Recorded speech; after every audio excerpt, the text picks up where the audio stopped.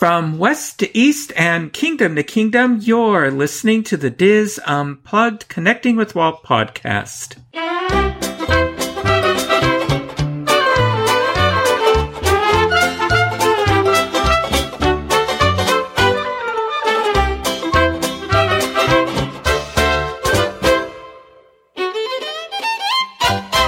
Connecting with Walt is brought to you by Dreams Unlimited Travel, experts at helping you plan the perfect Disney vacation. Visit them on the web at dreamsunlimitedtravel.com. Hey there, hi there, ho there, and welcome to episode 199 of the Diz Unplugged, Connecting with Walt podcast. I am your host and Diz historian, Michael Bowling, and I am joined by my co-host, executive producer, and good friend, Craig Williams. Craig, how are you today? Oh boy, Michael, am I tired, but how are you? I'll bet. We're recovering from the 50th anniversary and recording several versions of the show this week. Fun story we will remember for ages to come. Yes, absolutely. And anyway, no, doing well. You know, I'm not as young as I used to be. So, you know, October 1st and October 2nd, I was in parks from pre-rope drop all the way to well past closing. And I just can't do that anymore. I mean, it was tough. So, had a good time, and then I had a particularly long flights back. Southwest changed my flight several times, and basically I spent 11 and a half hours trying to get home. And but I know you were busy too. You had a lot of media events and running back and forth, filming, then getting home to edit and post it up on the Diz, and then coming back to the parks for more. So I know you were running around like crazy. I mean, it was a busy celebration for everyone who was there, and I feel like exhaustion was the number one thing on everyone's mind during that celebration. And you know what though? Would it truly be a Disney vacation if you weren't just tired after it and you need a vacation from your vacation? Like, I mean, yeah, that's really. Disney. Well, in our last episode, we began our celebration of Walt Disney World's 50th anniversary with Craig and I sharing some of our memories. Last week was also the 6th anniversary of Connecting with Walt. So, Craig, congratulations on our anniversary, and thank you for not only being a fantastic co-host, but for all the time and expertise you put into editing and troubleshooting and all the work that you do to get the show on the air each week as the producer. If it wasn't for you, nobody would be hearing any of these shows. No. Thank you so much. That is super kind of you to say. However, I have to sit here and thank you because you are the creative genius behind it. And, you know, I think we all know that. I maybe help come up with an episode idea once or twice every 30, 40 episodes. So not a significant amount at all. The rest is your brainchild, followed up with your research, your writing, all the hard work that you put into it. So we wouldn't have a show without you. So thank you for all the hard work you do. Oh, you're welcome. Well, together we make a great team to make Connecting with Walt happen. So next week is our 200th episode, and you know, Craig and I discussed many ideas for this episode. You know, do we have a really big name that we interview for this, or do a show dedicated to Walt and Roy or something? But, we finally decided to hand it over to you, the members of our Connecting with Walt family who have supported us for these 6 years and 200 episodes by sharing your memories of Walt Disney World that you have sent in to us. So our 200th episode, you are the creators of that. So, but first, we're going to talk about our experiences and thoughts on the 50th anniversary observance at Walt Disney World in this episode, but sadly, we have to start out with a memorial to probably one of the best-known Disney actors who passed away as of this recording last week, and that's Tommy Kirk. And Tommy Kirk starred in some of the most beloved live-action films of the 1950s and 60s. His first role with the Walt Disney Studio was as Joe Hardy, the younger of the two crime-solving Hardy brothers, in two Hardy Boy adventures that were broadcast on the Mickey Mouse Club beginning in 1956. And Tim Considine played his older brother Frank. And I was an avid reader of the Hardy Boy books when I was in like 4th, 5th grade. And so I loved these serials, and especially when they came out. The first episodes came out on the Disney Treasures series and all that. And I believe I have it, actually. Yeah. He was then signed to a 7-year contract and was cast as Travis in the classic Old Yeller, which is famous for its ending, which packs an emotional punch, thanks largely to Tommy Kirk's performance. And he went on to appear in several other Disney films, including The Shaggy Dog, The Swiss Family Robinson, The Absent-Minded Professor, Babes in Toyland, Moon Pilot, Bon Voyage, Son of Flubber, and the Old Yeller sequel, Savage Sam, The Misadventures of Merlin Jones and the Monkey's Uncle, and more. And he got into acting by an accident.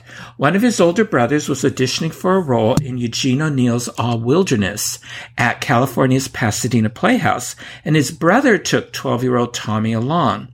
His brother didn't get cast, but Tommy got cast for a different role. And shortly afterwards, his parents signed Tommy with a Beverly Hills agency, and his acting career began with several television roles prior to his career with the Walt Disney Studio. His movies were so popular that, according to Tommy Kirk, Walt Disney once introduced him to Hollywood gossip columnist Hedda Hopper, who was known for her big hats at the time. And what Walt said was, "This is my good luck piece here." And some 3 decades later, the comment still resonated with Tommy. And he said, "I never forgot that," in an interview with the Orlando Sentinel in 1991. He said, "That's the nicest compliment he ever paid me." Now, after his career with the Walt Disney Studio, Tommy Kirk went on to appear in a handful of films before retiring from acting in the 1970s and went on to open a successful rug cleaning business. Tommy Kirk was inducted as a Disney legend on October 9, 2006, along with his former co-stars Tim Considine and Kevin Corcoran, we know as Moochie. He passed away peacefully in his Las Vegas home on September 28, 2021, at the age of 79. He and his neighbor and Old Yeller co-star, Beverly Washburn, were planning an Old Yeller reunion before his passing. And all of us at the Diz extend our condolences to Tommy Kirk's friends and loved ones, and he will be missed, but he will be remembered through his films. Now, there's a part 2 to this, and if youngsters are listening, parents may want to pause and have them step out of the room for the next couple of minutes. Okay. Paul Peterson, another child actor who's a former Musketeer and is the founder of A Minor Consideration, whose mission is to support child actors, released the statement about Tommy Kirk's passing and stated that, "Please know that Tommy Kirk loved you, his fans." And Peterson said, "You lifted him up when an industry let him down in 1965. He was not bitter. His church comforted him." Now, Tommy Kirk realized he was gay at a time when it could destroy an actor's career, and some states had anti-gay laws. Articles and social media reports have stated that Walt Disney fired Tommy Kirk after learning he was gay, and it was Walt who destroyed his career. This is untrue, and this is why I'm bringing up this next portion. I've had the opportunity to speak with Tommy Kirk several times, and in another episode, I'll talk more about those interviews and presentations that I heard him at. And what Tommy Kirk said about this on several occasions was that at the age of 22, he met a 15-year-old boy at a public swimming pool, and they entered into a physical relationship. The boy's mother went to Walt Disney in his office at the studio and asked Walt to intercede and help end the relationship.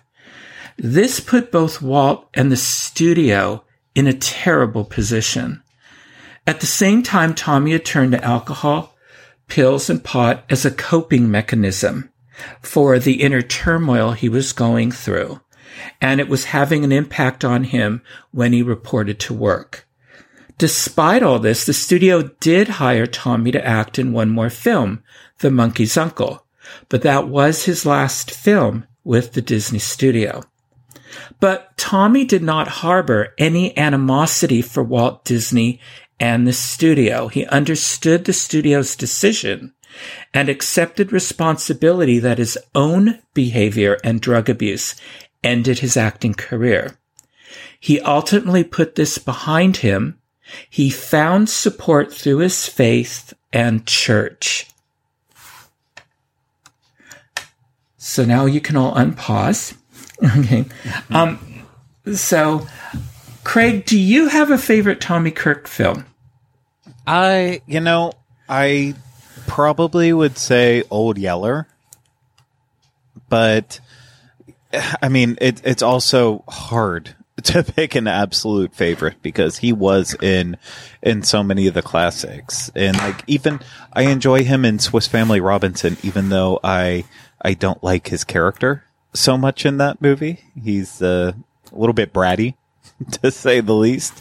But it's definitely when you would see his face pop up in a Disney movie of that time period, you knew it was gonna be entertaining at the very least. Didn't have to be great, but it would be entertaining. Yeah, and you knew he was going to be good in it, whatever the role was, whatever the character was. He would be good. For me, it is Swiss Family Robinson. And yeah, his character is a little bratty, but I know he feels in competition with his older brother, which is a normal thing that, teenage brothers sometimes go through. And then of course they were, competing for the affection of Birdie as well. And, that film is my favorite Tommy Kirk film. And I think it's because they used to have in the summer at theaters, you'd get a subscription. You'd pay for it when you were in school sometimes. And it was like every Wednesday or something of the week, during the summer vacation, they'd show family films and kid films and all that. And a lot of them are largely Disney films. So in one summer, I saw 20,000 Leagues Under the Sea, Treasure Island, Swiss Family Robinson, and it made me want to read those books. Mm-hmm. And that was in a time when there were certain books that parents felt, a lot of parents, including mine, felt boys should read. And those books were amongst them. And I had read some of the others, like Tom Sawyer and all that, but my parents are concerned that my love of comic books was getting in the way of my reading literature. And when I saw those three films, like boom, boom, boom, all in the same summer, I said, I want to read the books these are based on. So my parents were thrilled. But when I talked to Tommy Kirk about the films, and I shared this with him, about Swiss Family Robinson was part of what really rekindled my interest in literature when I was like, 7 or 8 or something. He talked about how this film, struck a spark in him as well for literature and reading about other cultures and all that. And I remember we got into talking about like Proust and all kinds of things. And I was amazed at how well read he was. And I don't know why it surprised me. I didn't know anything about him at the time, but he said that it all came from being an exotic location, filming Swiss Family Robinson, and so I thought that was fascinating. So, and then we recommended books to each other and stuff like that. So, sure. Anyway, so interesting. So it's, so I'm sure, we're probably, if we haven't already, we're all going to watch Old Yeller or something else, but, and see his remarkable acting. And he did say he really did cry, at that very poignant scene in Old Yeller. And I don't want to give it away because some younger folks might not have watched it. But it's a very moving scene. And he said, but that's the only way you can pull off a scene like that. You have to be authentic. Yeah, I agree. And, you can't fake it. Well, Craig, we mentioned the 50th anniversary towards the beginning of the show. And when we got together during the 50th anniversary, I know we talked about our thoughts and experiences. And I know the listeners want to hear what we thought. And you talked about it on our Walt Disney World show this week.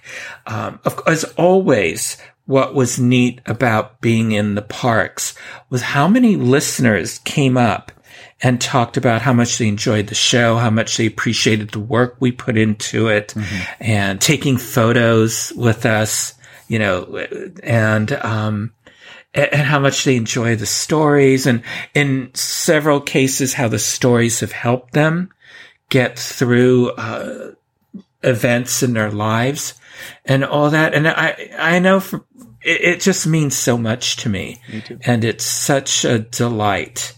And that was, for me, that was probably the highlight of the 50th anniversary, was meeting so many of our listeners. Yeah. It's clearly we stated that we would be out and about and people knew to look for us. But it was great meeting everyone who took the time to say hi. And I say that sincerely because, you're taking time out of your vacation to say hi to us. And with Michael, yeah, you also flew out here and took time to have this vacation. So, you're in a different boat than me, but I'm going through the parks working. So, if I can call my work day, I just get to talk to a bunch of awesome people about how their vacation is going and the things that they're getting to see and experience, then that's a great work day for me. So please, anytime, even outside of 50th anniversary celebration fun, just if you ever see us out and about, please take the time to say hi. If it's something you really want to do, I don't think we bite. At least I haven't yet. So, you don't have to worry about that, but yeah, please just say hi. We can have a nice little conversation, or we can do the hat tip and move on from there. But I'd love to meet everyone who wants to meet us. Mm-hmm. Yeah, one of the neat things is when I walked into the Magic Kingdom on October 1st, and I went through the turnstile, and I said to a young woman who was a cast member there, well, happy anniversary, and then a young man who had his back to me, who was a cast member at the next turnstile, turned around, said, connecting with Walt. And he said, I am a big fan.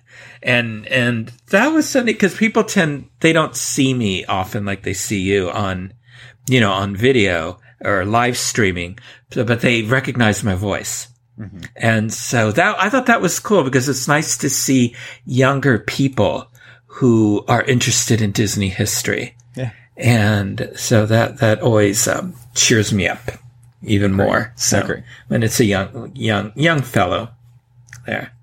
So I did get another Walt Disney World survey. A couple of days into my trip, I actually got one, and it was all about COVID precautions and what I thought of them. And it took me 30 minutes to complete this survey. And then also where I ate and shopped at Disney Springs. That's what it was. So I don't know quite what they were getting at with the COVID precautions survey. If they wanted to know if I thought they were doing too much, too little, is the impression that I was getting. Yeah. Who knows? Because, just, not to date this, but today, in terms of Disney news at Walt Disney World, it was announced that distanced meet and greets indoors would resume again. So maybe they've been trying to get a grip on what people have to think about a lot of COVID related issues before they made a decision like that. Yeah, and they're bringing back a lot of entertainment too. Yes. I saw all good news for Walt Disney World. Yep. Yeah. We haven't heard too much from Disneyland, but but that's nice for Walt Disney World. Let's hope Disneyland's not far behind. But October 1st at the Magic Kingdom, boy, getting there was half the battle for me because, when I called, I was staying at Saratoga Springs because I'm a DVC member, and I called down to the front desk the night before saying, hey, what time is the park really opening? And I was given misinformation. I was told it was opening significantly later than it really did. So when I get down to the bus stop early, what I thought was early, there was already a huge crowd, and a couple who were going to Animal Kingdom that day told me when they called down, they were told it opened at 4:30 in the morning. And I thought, oh, well, that's a few hours earlier than I was told. But the weird thing is that the Magic Kingdom bus just didn't come. I mean, they kept moving it out 10 minutes, 10 minutes, 10 minutes, so that, and all the other buses for the parks kept coming.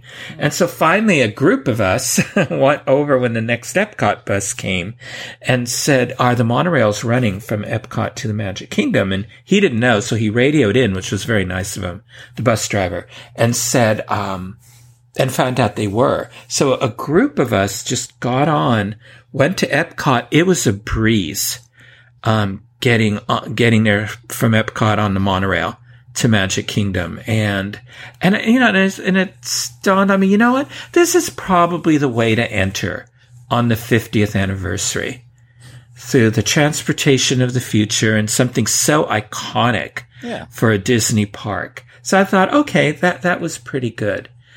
But, I was getting texts from my Disneyland, friends and people, people go to Disneyland a lot, who knew some of us had been at Disneyland's 50th anniversary, and they wanted to know, how did it compare with Walt Disney World's 50th anniversary and, everything that was going on, all the new shows and all that stuff. And Craig, when you and I got together and we talked about this and sort of came to the same decision, this really wasn't a celebration in the sense like the 45th was, or like Disneyland's 50th and 60th and 65th was.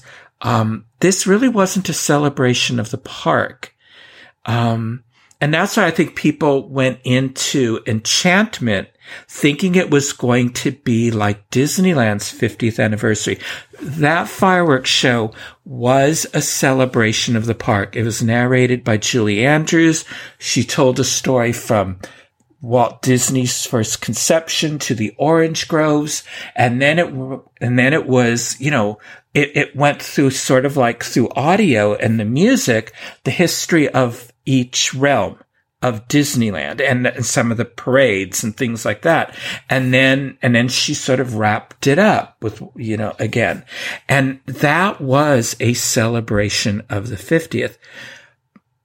Enchantment was a new fireworks show that was introduced for the 50th anniversary of Walt Disney World. It was not meant to be a celebration of the 50th anniversary. Mm-hmm. Mm-hmm. And I think people who couldn't shift their preconceived notion of what it would be I think that's a big reason why they're really disappointed with it. I agree. And I feel terrible saying it from the perspective of, people have to get used to the fact that it's not about the parks, and the anniversary isn't about the parks, because it should be. It absolutely should be about Walt Disney mm-hmm. World on its 50th anniversary.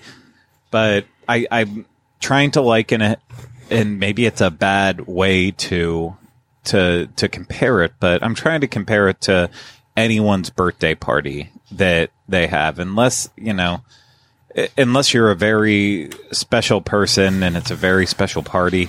I feel like, you don't spend the entire party watching a slideshow of all of the best moments of your life. And I'm sure some people do. And that's great. But, for a party, you want it to be a celebration with either friends that you love or family that you love. And you want to do something fun and really make that day memorable. And I feel like that's how Disney has approached the Walt Disney World 50th anniversary. It's not so much about remembering the park after 50 years, but saying, hi, it's our birthday, so we're going to do something new and fun. And we can argue until we no longer have a voice to speak about whether or not that was the right thing to do. But either way, it doesn't change it at this point. And it's not like they're just going to hard stop in the middle of it and change their mind and say, you know what, we heard you. We'll come up with a brand new fireworks show and replace it. And then we'll bring Enchantment back when it's such a milestone. And I think we're going to be enjoying Enchantment for many, many years to come. This is the Magic Kingdom's fireworks show. Yeah. It was clearly meant to last a long time. And, you know, that's one of those things too that, you know, in 10 years from now, will we feel different about it? Probably. Yeah, I think we would. But, you know, seeing Harmonious did solidify that the music is way too similar to what was in Happily Ever After to really have both of those shows coexist for too long together. And, I do. I understand the perspective of, you know, it's the 50th anniversary. Why didn't they try to blow us away with what they did? And I also feel that way to a point too, but I think about it in two different ways. One, these shows have been in development for years. You know, we found out about Harmonious in 2019 at the D23 Expo. But it was probably in development for 2, 3, 4 years before it, maybe longer. And same thing goes with Enchantment. I feel like that was, you know, not in development for as long, but still they were toying around with it. So these are shows that have been crafted that might have just, you know, luckily come to fruition around the 50th anniversary. If the pandemic happened, Harmonious would already be put in place, and we wouldn't be talking about it as a 50th anniversary show. It would have already happened. Enchantment, that's a different story. That might not have been the 50th anniversary show. That might have been, that whole storyline might have been completely different. But ultimately, the other part of this is that the people who created this show are most likely entertainment and Imagineering. And it's not like Bob Chapek or Josh D'Amaro or Bob Iger are sitting in an office somewhere telling them what they need to see out of these nighttime shows. These are cast members who are passionate about these shows, and they're trying to leave their own stamp on it. And you know, maybe it doesn't live up to expectations, but it's still something that they worked very hard on, and they put a lot of their soul and energy into. So, like, while I am very adamant about the fact that I don't love Harmonious, and I think Kite Tales is kind of a happy disaster, and I do like Enchantment, but I also admit fully that it's not a perfect show. There's no one way that any of this could get fixed. It just happens to be the people who are in creative positions, the people who okayed these, the ideas even in general, and the timing. It all will, you know, one day, 10, 15, 20 years from now, it's probably all going to look completely different. And, at the end of the day, it's about being in the parks and being there with your friends, your family, having the experience.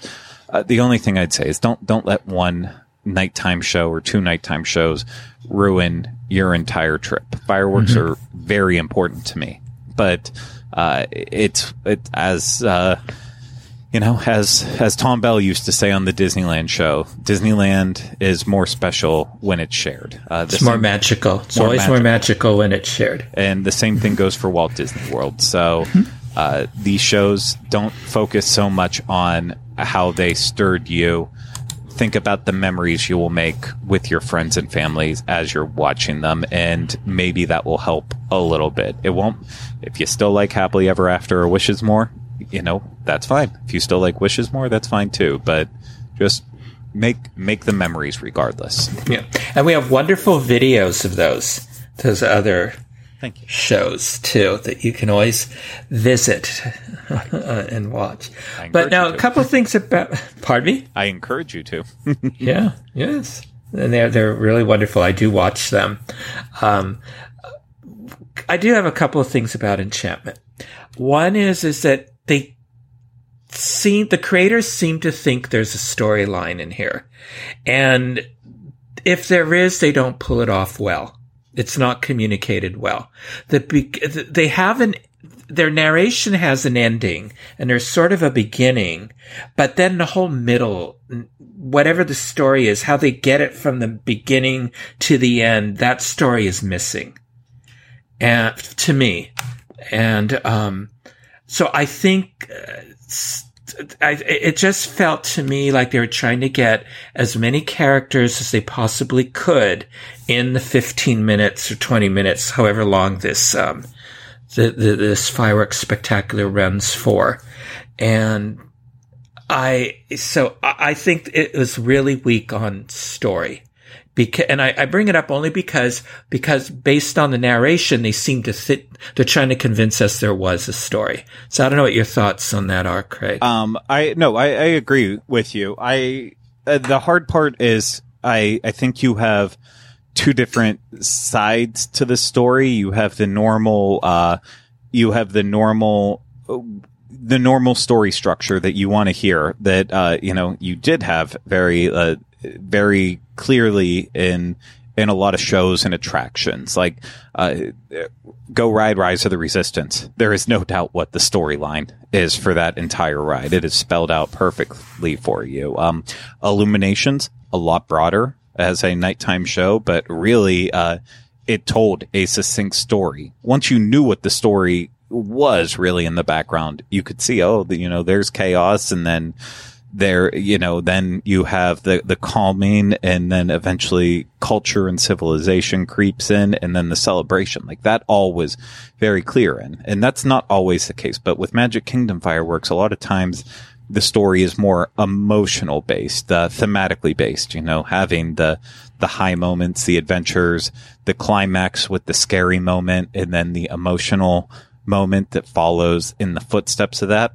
And I personally did get that from Enchantment, but I feel like, again, that's something that if you don't connect with that music, then maybe you're not getting the emotions in the exact same way. And that can be a problem. And, I would argue that storytelling in Disney parks right now is very much can be a problem at times. Mm-hmm. Sometimes they're putting too much into the backstory and the characters when they can scale back. The confectionery remodel being a perfect example of, look how much story they threw in that remodel, and then look at the fireworks show that's happening right outside of the confectionery that's a lot weaker in terms of that story. So it's a bit confusing, but I do want to I fully believe, though, Pete Werner on our Diz Unplugged Tuesday show made a statement that said, who cares about story and who needs story? Because at the end of the day, sometimes you just want to be entertained.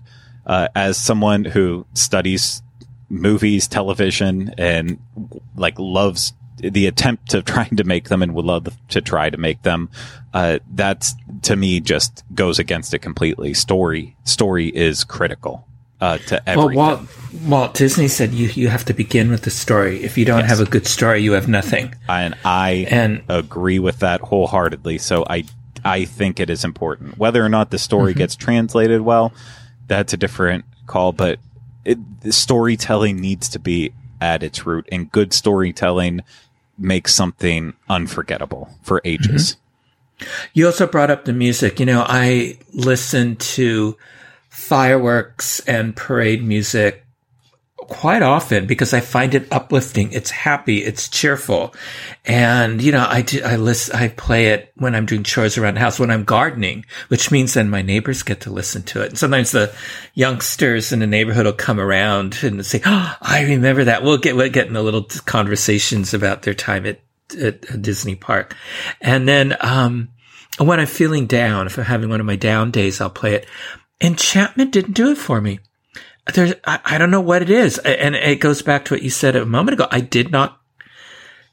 The music didn't resonate with me.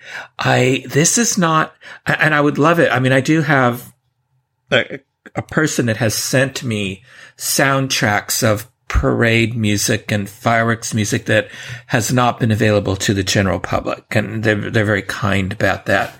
They don't do it often, but when they're able to, they do. And I would love to have Enchantment someday, but to me, it's not one I would listen to the way I listen to Paint the Night or Disneyland's 50th anniversary, Believe in Magic, or Wishes, or something like that.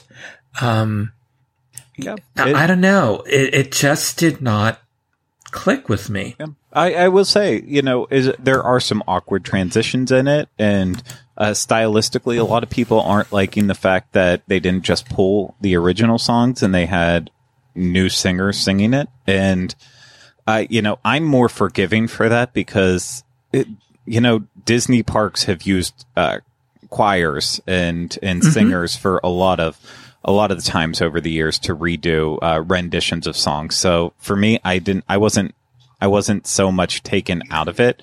That didn't put me off. Yeah, it didn't. In some instances, I feel like they needed to lean into that to make it, to sell their point even more. Like after the Night on Bald Mountain sequence, which most people are equating to a Trans-Siberian Orchestra version, which, I don't know if I think it's meant as an insult, but at the same time, it's. I like the Trans-Siberian Orchestra. I love their Christmas albums. Carol and I went to their shows, Christmas shows. Yeah, my family does the same thing too. It's not it's my dad. It's a yearly tradition for me. It's about every other year, every couple of years. But I don't know how that's an insult.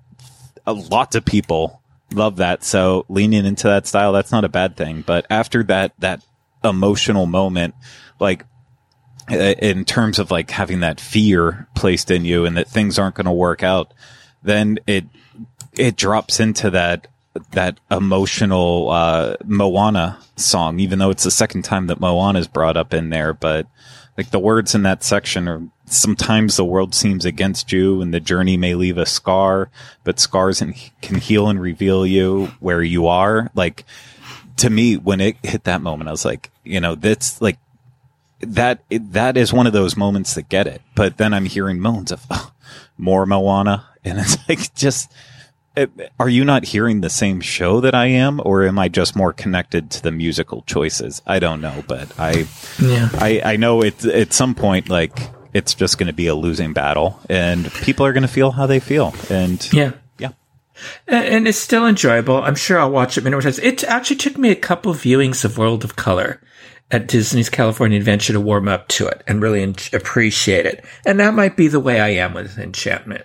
Might be a couple more viewings, and then I'll get a feel for it and enjoy it more. It'll help when you don't have to line up 3 hours before and then be crammed in a crowd sandwich. Yeah, it would really help too if people then didn't lift their cell phones up, because you have your shaky hand up there with your cell phones getting. I wanted to shout. Have none of you heard of the internet where there are 4K high def professional videos? Look at the ones Craig has done. And how many people rewatch those, and all you're doing is blocking the view of the people behind you who just want to enjoy it. That really annoys me to no end. So, anyway. And, then there's Harmonious, that monstrosity that's in the middle of the lagoon there, which I don't know what happened to the fountains. I don't know what happened to, they turned on for an hour or two Disney, the 50th anniversary logo. That at least was something. And then they turned it off. So I don't know what was going on there. Yeah. The daytime fountains just really didn't work. It's not, I in concept art, it's like, if you spray enough water, it will work, but it only took a little bit of wind to be like, no, that's funny. That's a great try, but well, they've got to do something about it. But I enjoy some of the things people don't like about Harmonious. I liked about it. I think actually the storyline that they tried to convince us was in Enchantment. That storyline, if they included some narration, would have really worked well for Harmonious, about how the stories bring us together. And all that. That's what Harmonious needs. It needs an explanation. Yeah. But I like how they took, again, stories from every land that's represented there. I really enjoyed how they did the artwork for the most part. There was it wasn't just recreations of the film. It was artists' concepts, how artists reimagining them, and how it was in a style of the film or that country. Like they used Hunchback of Notre Dame for France instead of Beauty and the Beast, which, yay. Mm-hmm. It wasn't just Beauty and the Beast, although it was like they started it and changed their mind and forgot to edit out that little part where they started it. Agreed. And then, but how they told a lot of it through stained glass windows of Notre Dame Cathedral. And for that segment, some of the drawings I didn't care for I don't think were as artistically as strong, like some of the ones for Tiana. And you and I talked about this, Craig. It starts out, but it's joyful and wonderful. And this is a nighttime spectacular, folks. There is so much going on. You can't take it all in. And then you're up with the Tiana and the music and you're happy. And then wham, they bring you down with probably one of the saddest songs they ever wrote for a film, that Someday song from Hunchback of Notre Dame. It just brought me down completely. And they never brought you back up again. Even the exit music was sad. And I think when you listen to the lyrics, I do think the creators are trying to make a political social statement. How these stories bring us all together. And then they talked about how, oh, wait a minute, we're not quite there yet, and all that stuff. And I thought, I didn't need that. And again, you should put that in the middle of, if you're going to put that anywhere, put it in the middle. So, and then bring us up so that we're happy when we leave and not feeling, ooh, and, I'm not sure that it was political. I mean, you and I chatted a little bit about it, but I do think it was a big misunderstanding of the point of the song in general. And I'm sure someone's like, oh, you know how Illuminations kind of ended with We Go On? It's about like the future and hope. What about that song that I loved from Hunchback in the credits that All For One sang, that's like about someday? And yeah, let's put that in there. And it's like, oh. Well, they should have done a more upbeat one. Get the Cheetah Girls or somebody to do a version of it or something. I mean, this was just, I'm sorry, it brought me so down. Agree.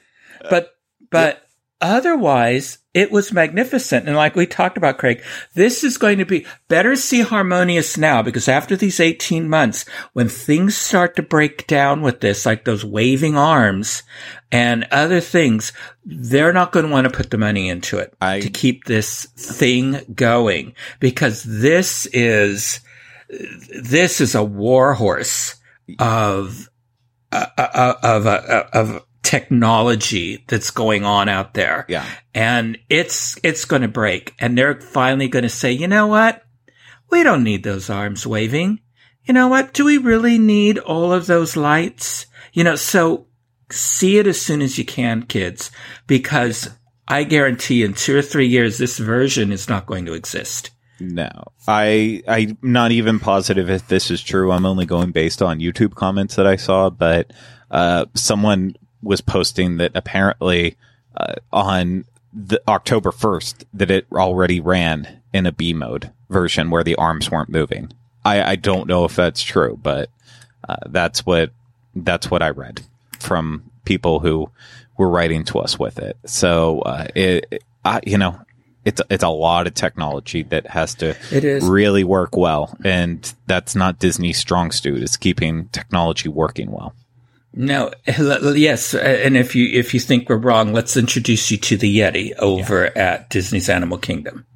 Yeah, meet the Yeti, and it's not an insult. It's. I'm not trying to do it. It's just sometimes their eyes are bigger than their stomachs when it comes to and their pocketbook. Yes, exactly. But I do think I think it's a show that will probably look drastically different in terms of the overall spectacle of it in years. And it's I'm trying to get a lot nicer with the show, and I feel like I am. Like, I've rewatched the beginning multiple times now. I think that the way they open that show with that medley of, just the subtle laser effects and the blues, and then it goes into that like mashup of the vocal movements. Those test patterns went pretty long in the beginning. Oh, but I loved it. I loved it because they chose like some of the the vocals from the beginning of Moana, and then Lion King, and then the Frozen, and like those are some of my favorite musical moments. So while it felt like it went on, in that moment when I was watching it, I was like, okay, this show is really setting it up for how epic it's going to be. And it is epic. But also, and I'm sorry to interrupt, but they start out some of the songs in the native language of that country, and then they gradually bring in the English, and they intermix it, and I loved that. Yeah. I think that was one of the most brilliant things they could have possibly done with this show. It's probably the thing that I applaud more than anything else is that they did want to bring in the native language to where the movies would take place. But, just so much of it was like, I either liked the visuals and I didn't like the music to it, or I liked the music, I didn't like the visuals. But I think the strongest moment for me in that show was when it went from Hunchback to I believe after that it went into to Merida and the song from Brave, Touch the Sky, I think, and then from there into Coco with that little mix in Saludos Amigos. Like, I felt like that section was strong, but someone pointed out later that the one transition from Out There into Brave was also like very similar to Happily Ever After. So kind of that would make sense. But I think I will start enjoying Harmonious as time goes on. But I just wish they would have developed a show that was perfect from every single one of that 1.2 miles in World Showcase versus. I was just going to bring that up. Yeah, because people started lining up to see it in Spain. I saw it between, I saw it between, Japan and the American Adventure, the American Pavilion. Yeah. And, it was already at like 6:30 or so. People, maybe even earlier than that, people were already staking their claims there. And I thought, okay, this is bad. This is bad planning when, people who are on the sides aren't going to be able to see it properly. I agree. And all that. So, not and then finally, you and I watched Kite Tales together at Animal Kingdom, and I thoroughly enjoyed it. We saw both the Jungle Book and the Lion King versions. It's a short show, but I just thought it was joyful. I loved the colorful kites. The kite, I don't know, the kite handlers, how they do this, keep those things afloat and not get tangled up with each other is beyond me as they move at high speeds. And, I just thought it was magnificent. It's a nice little break in your day. It's hot in that theater, so bring sunscreen and wear a hat. But I found it delightful. There's some live music, which is nice.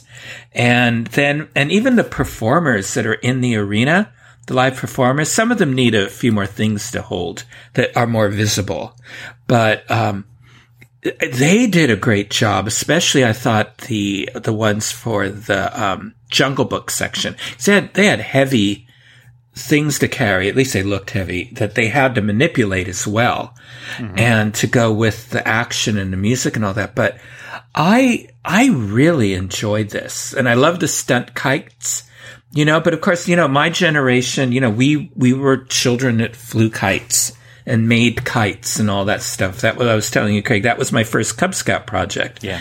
We made kites, but, so I like the show. It was a wonderful addition, I think, to Animal Kingdom. Yeah. I mean, I fully stand by it. The show was so dumb, but entertaining. And, I will continue watching it. I would say, I still stand by it though. Do not go out of your way waiting in line too long for this. If you have a little one and they want to participate in part of the pre-show where they get to do a little parade holding a little squirt turtle puppet, then you need to get in there a little bit early because you need to be in that front up seating. But if you just want to see the show, I feel like you can show up at the last second and get a seat in the back. That being said, you sit in the back, you miss out on seeing a lot of the performers in the auditorium, they are incredible. They deserve every bit of applause and support that you can get them. They are working their butts off in a very unglamorous job that a lot of people are laughing at. And you can see usually their puppets and the items that they're manipulating, but a lot of times you can't see them the further back you go. So if you want to see them, get there a little bit early so you can actually see them. But in terms of the balloons, they're high enough that any seat in the stadium is a good seat. If you want to watch the crashes, I shouldn't say crashes because it's controlled. If you want to watch the landings land and come down, then definitely make sure you're on the right side of the auditorium. You'll be a lot closer to it. On the left side, you can still see it perfectly, but you're further away. On the right side of the stadium, you can see it a lot closer up. But in terms of the shows, if you want more balloon action, watch the Lion King show. And if you want more of a balance between performance and balloons, then the Jungle Book show is the way to go. Yeah, and they're both really good. Yeah. The other thing that they had running at Magic Kingdom were the 3 cavalcades, and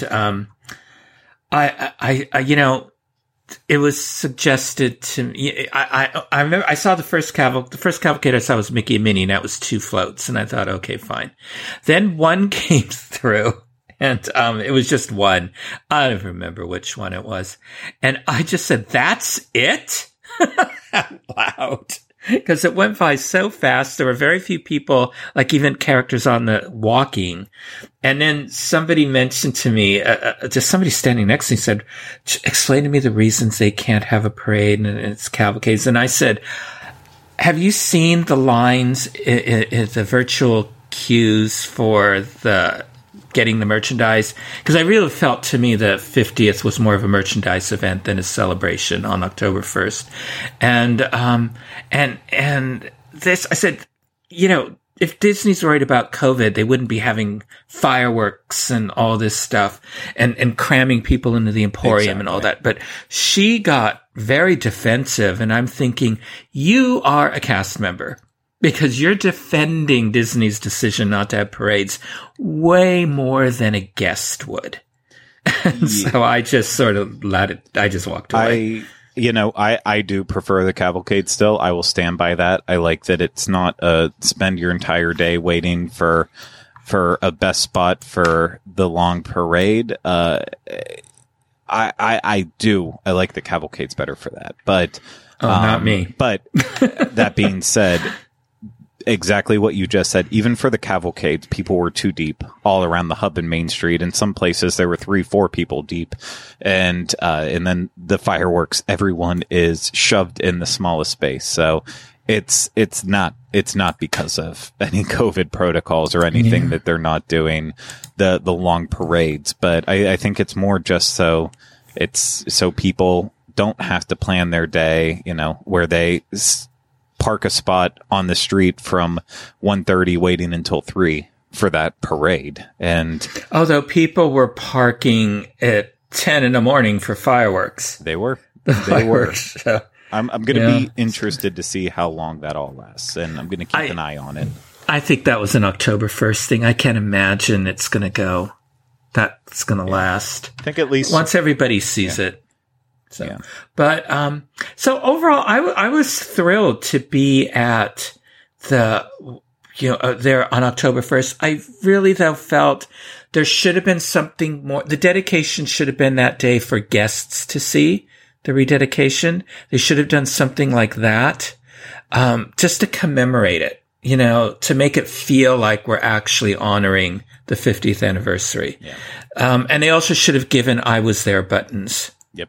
October 1st, because that's something Disneyland always has done.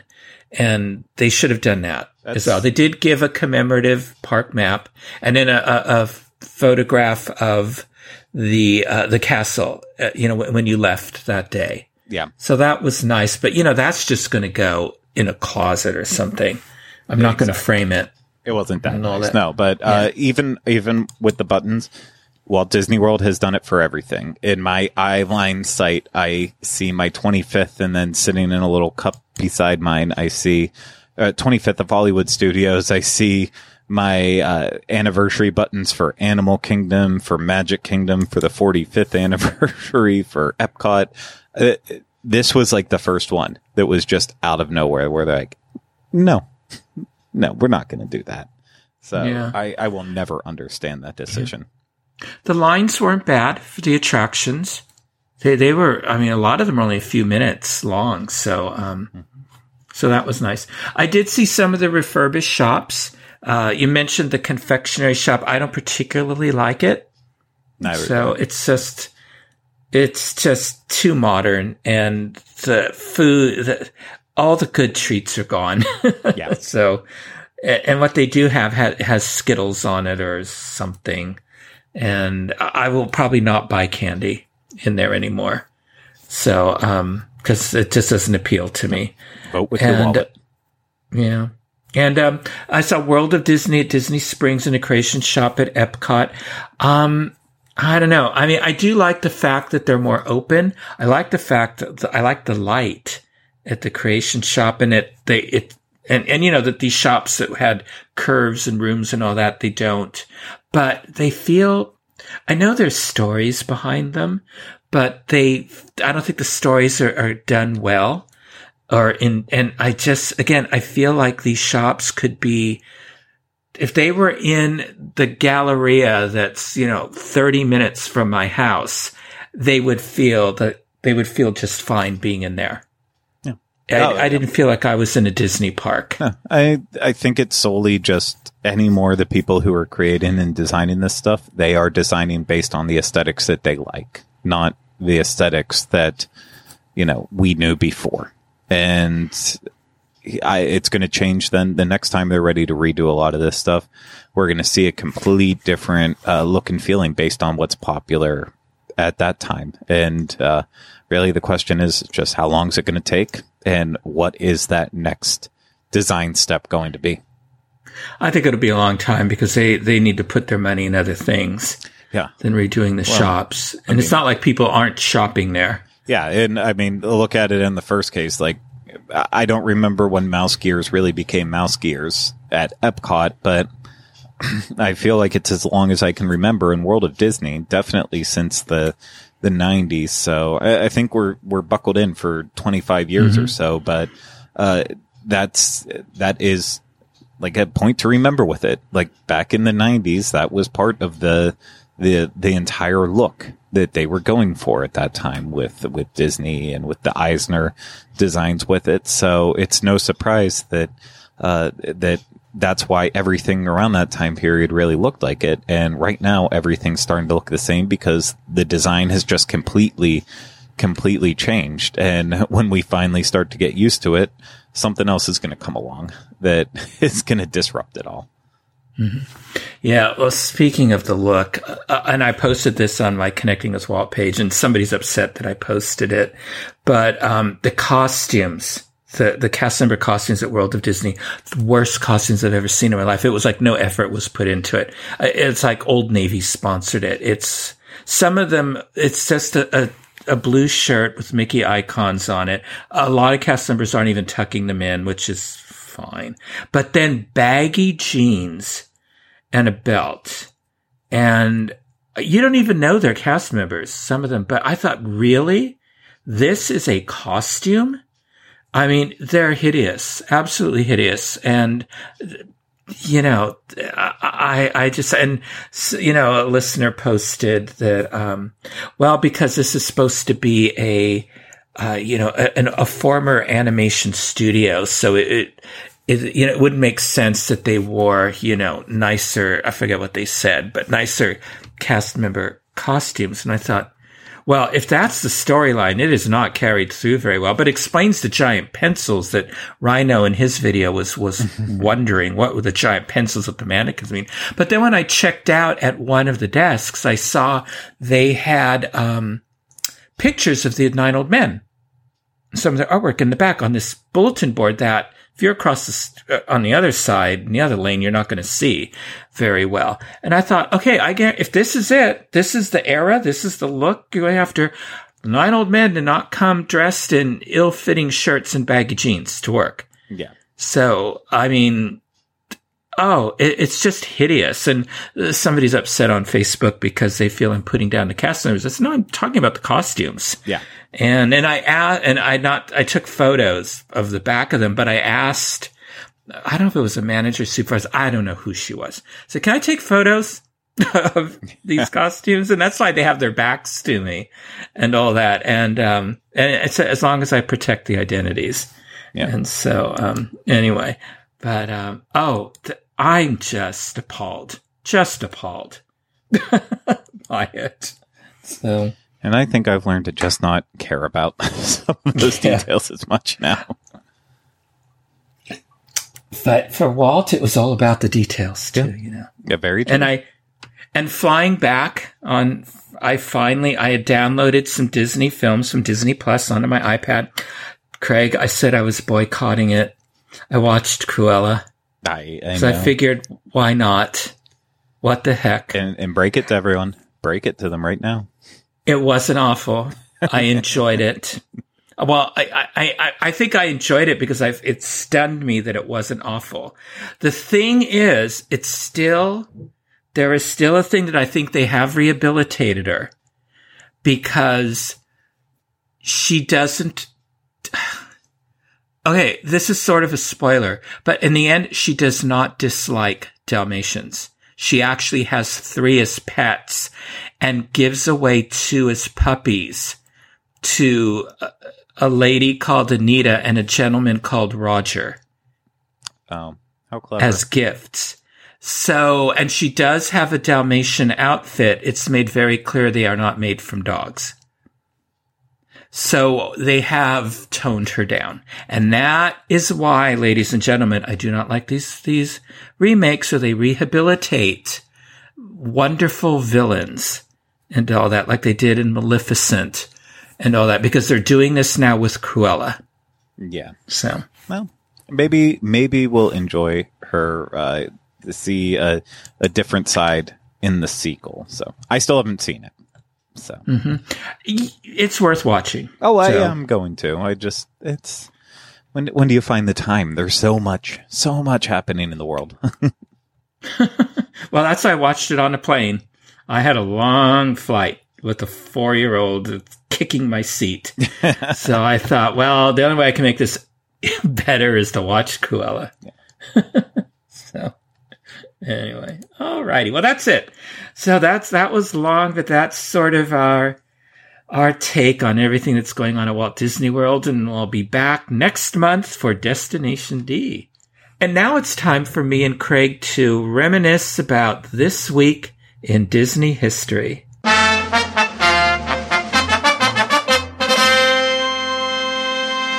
Okay, Craig, here we are, starting with the week of October 10th. And, television. So you'll like this one. Yeah. Walt Disney's third television series debuted on ABC TV on October 10th, 1957. What is the name of this television series? Okay, so first was Mickey Mouse Club, then or Disneyland, one of the two. I'm going Zorro. You're absolutely right. Zorro debuts with the episode Presenting Senor Zorro. The new adventure stars Guy Williams in the dual role of Zorro and Don Diego. Zorro, which is Spanish for fox, is the story of a masked rider who battles the unjust rulers of the Pueblo of Los Angeles during the days of Spanish rule. They don't have the full series on Disney Plus yet, do they? I don't believe they still do. I think they just have the movie. Yeah. Well, I wonder how this holds up, because I remember watching this when I was a boy, but be interesting. I remember I enjoyed it, but yeah, I started to watch the movie and I did not pay attention to it. It didn't really grip me right away, so I need to give it a better fair shot. Just like, it was one of those things. I turned it on at 1 a.m. expected to be really caught up and captivated in it. But I watched at least the first season from the Zorro set that was released with Walt Disney Treasures. So I know I've seen. Was there a second volume as well too for season 2? I don't think so. I don't remember, but I don't recall seeing it. Yeah, I remember I went through at least the first one. If there was the second one too, then I would have definitely have gone through it as well. But it's my brain. Where's it going? Anyway, October 11th. Stage, television, and film actor David Morse, the voice of President George Washington in Walt Disney World's updated The Hall of Presidents, is born in Hamilton, Massachusetts on October 11th, 1953. But this is not the first time he portrayed the father of our country. When did he first portray George Washington?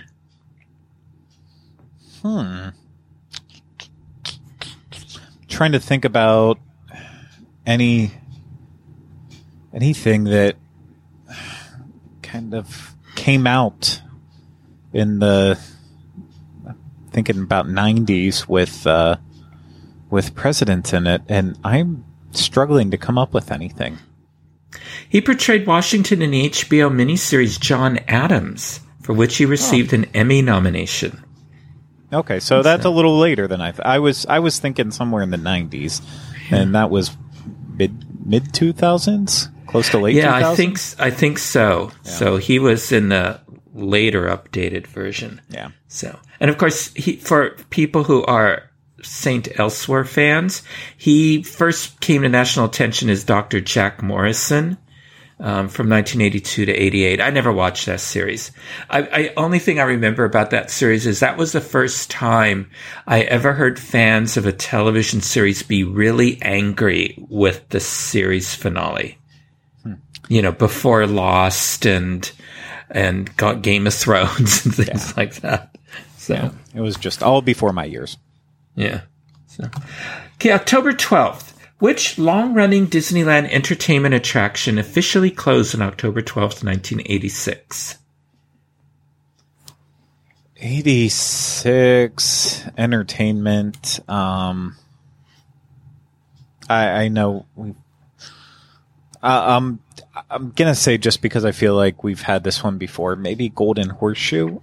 It is, yeah. The Golden Horseshoe Revue in Disneyland's Frontierland officially closes. And the show, written by Wally Bogue and Donald Novis, which has been running since July 1955. And on this show, which holds the Guinness World Record for greatest number of performances of any theatrical production, featured Betty Taylor, who played Slewfoot Sue for 30 years, the longest-running cast member. I miss that show. I wish they'd bring it back. And I feel like every year we talk about it, I then say, yep, and it was gone before I was even born. Yeah. October 13th. The first Disney Legends ceremony took place on October 13th, 1987. Who was the first inductee?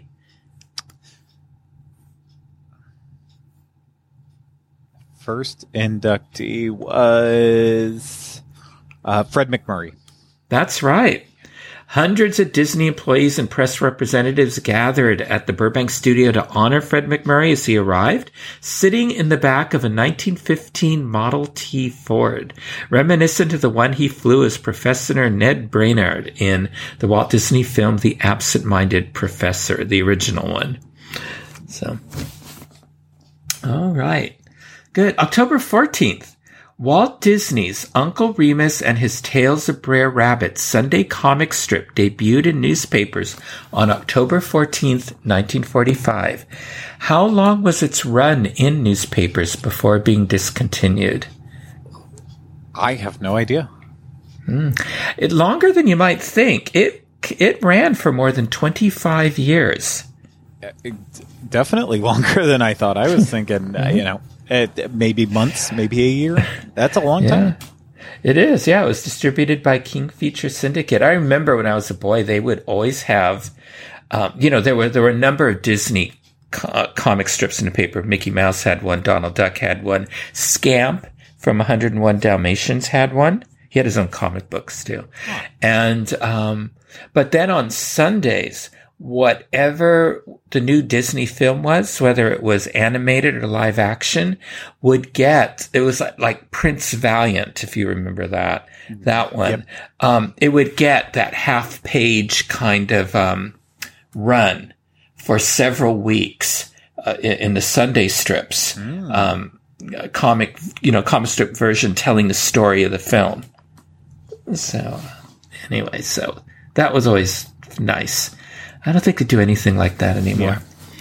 So, okay, October 15th, the Mickey Mouse musical cartoon, The Jazz Fool, was released on October 15th, 1929, directed by Walt Disney. It is a salute to two recent Al Jolson films. What are the titles of those films? I know one has to be The Jazz Singer, but I'm not sure about the other. I've never heard of the other. The Singing Fool. I've never heard of it. Yeah, no, I thought maybe since you knew a lot about film, you might have, but I do, but I won't be honest. That time period is not my strongest in terms of knowledge. Now, when I was little, they were still like running The Jazz Singer, because they were desperate for things on television in those days. So I know I saw it way back in the day, but the Singing Fool I've never heard of. Yeah. Okay, October 16th, the Disney Brothers Studio is founded as a partnership on October 16th. Of course, we all know the date, 1923, the day after Walt and his older brother Roy signed a contract with M.J. Winkler, who was a New York cartoon distributor, produce a series of animated short subjects, which will be the Alice comedies. On what street is the Disney Brothers Cartoon Studio located? I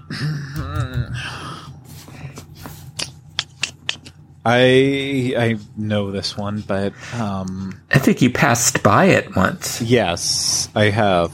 I know it's an avenue.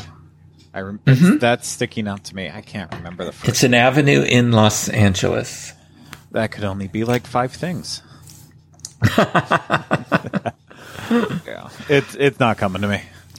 Well, at this time, the Disney Brothers Cartoon Studio is located on Kingswell Avenue in Los Angeles, California. It is a structure. It's in the back of a realty office that the brothers are renting, although in February 1924, they will move into the building next door, taking over the whole first floor. Now, I'm wondering now what's there now? I think last I heard was like a photocopy shop, and they have a little sign in their window saying this is the Disney Brothers, Walt Disney's first studio. Is it the realty office one, or is it the one next door? I feel like the one next door. Yeah, that's what I have a feeling it is too. I'd have to go back and look at my pictures that are all blurry as you drive by. Yeah. And I don't think they drove us by it on my Backstage Magic. And if they did, they certainly didn't mention it. Yeah, we definitely did. It's just not... I'm not remembering. It's been a while. I mean, my last one was 2015, so... Yeah, well, I think mine was even before that. So, well, anyway, you did very well this week. Thank you. Know your history. So, Craig, until next time, how can our listeners connect with you? Oh, as always, you can find me on social media, Facebook, Twitter, Instagram, when, Facebook and Instagram are completely crashing to the ground. You can find like the Wi-Fi at the Magic Kingdom on October 1st. Yeah, lots of crazy things have been happening in the world of the internet as of recently, but you can find me on all those social media channels at Teleclaster. You can find me on all the variety of shows that I'm on the Disney Unplugged podcast network, and then you can find me via, well, you can't find me, but if you want to connect with me a little bit further, you can connect with me via email, craig@wdwinfo.com. But what about you, Michael? You can send me messages at michael@wdwinfo.com. On Twitter, I'm at mbowling121. Facebook, I'm Michael Bowling _Connecting with Walt. Instagram, I'm Michael Bowling the Diz. And you can connect with me and Craig on Twitter at Connecting Walt. If you would like to listen to more shows on the history of Walt Disney, his studio, his Imagineers, and Disneyland, check out our Disneyland podcast archives for my Disney history episodes on the link Craig includes in our show notes or at DisneyUnplugged.com. And look for past episodes of Connecting with Walt on iTunes, Spotify, Stitcher, Google Play, Pandora, and Amazon Podcasts, where you can subscribe to our show and leave some positive reviews and ratings when possible. So thank you for making us a part of your day. And remember, I only hope that we don't lose sight of one thing, that it was all started by a man, Walt Disney, and his brother Roy.